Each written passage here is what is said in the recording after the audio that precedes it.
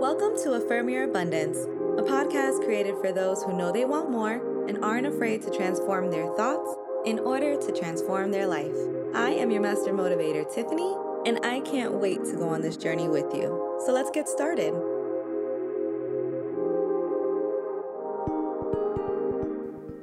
Hey, kings and queens.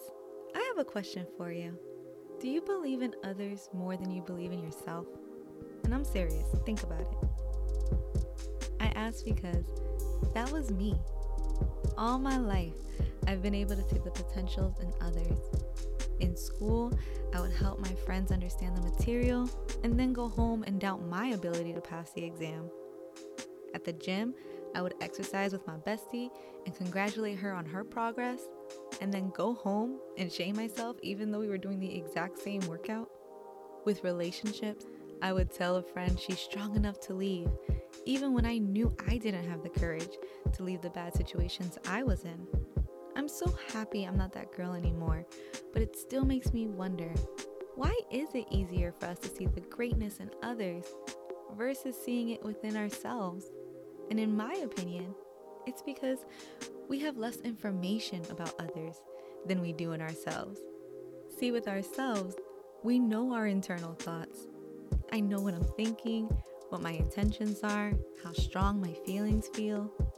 But when we look at others, we only see what behaviors they show, and then we make our own assumptions. According to author and psychologist Heidi Grant Halverson, there are two phases of perception. Phase 1 is swift, automatic, and below awareness. This is literally your first impression. Phase 2 is not so automatic. It's more controlled, takes more effort, as we really try to examine our first impression. The problem is, phase 2 is taxing on our mental functions, so it doesn't get done as often as it should. Therefore, our first impressions are typically the ones that are left imprinted on our minds. So if I see you every day I go to the gym, I can now have this superficial impression that you're disciplined. And it's easier for me to continue making assumptions that you got this because you're disciplined. Meanwhile, I just keep listening to the negative thoughts in my head, not even realizing that, hello, if I'm seeing you at the gym, then obviously I'm disciplined as well. We're so quick to not give ourselves credit. So how do we combat this?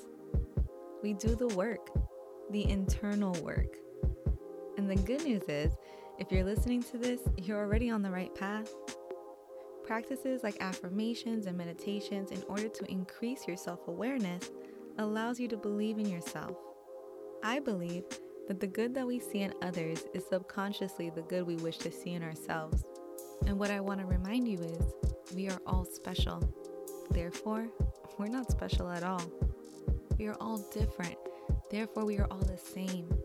We are all spirits having a human experience, battling our fears and our egos. Therefore, we should all be able to give love and compassion, not only to others, but also to ourselves. If you agree with me, repeat these affirmations twice after me. I know I can successfully accomplish my goals.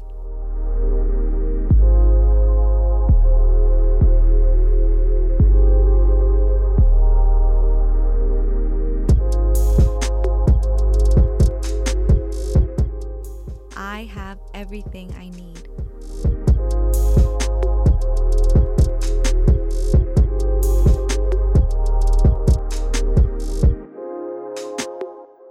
I cheer for myself the same way I cheer for others.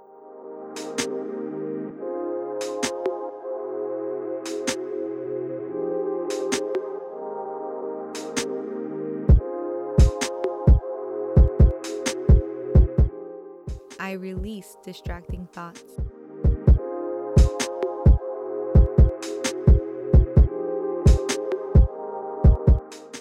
I am present with myself and my intentions.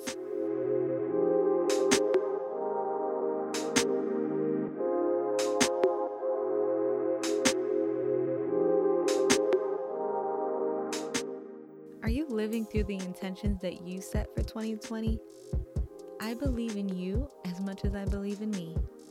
And I know that together, this community is doing great things, including our first ever interview episode with therapist Charisma Nicholas this Monday, January 13th. If this is your first time joining us, then please subscribe because you're not going to want to miss it. And if you enjoyed this episode, please share with a friend. I love you all and talk to you tomorrow on Affirm Your Abundance. Bye.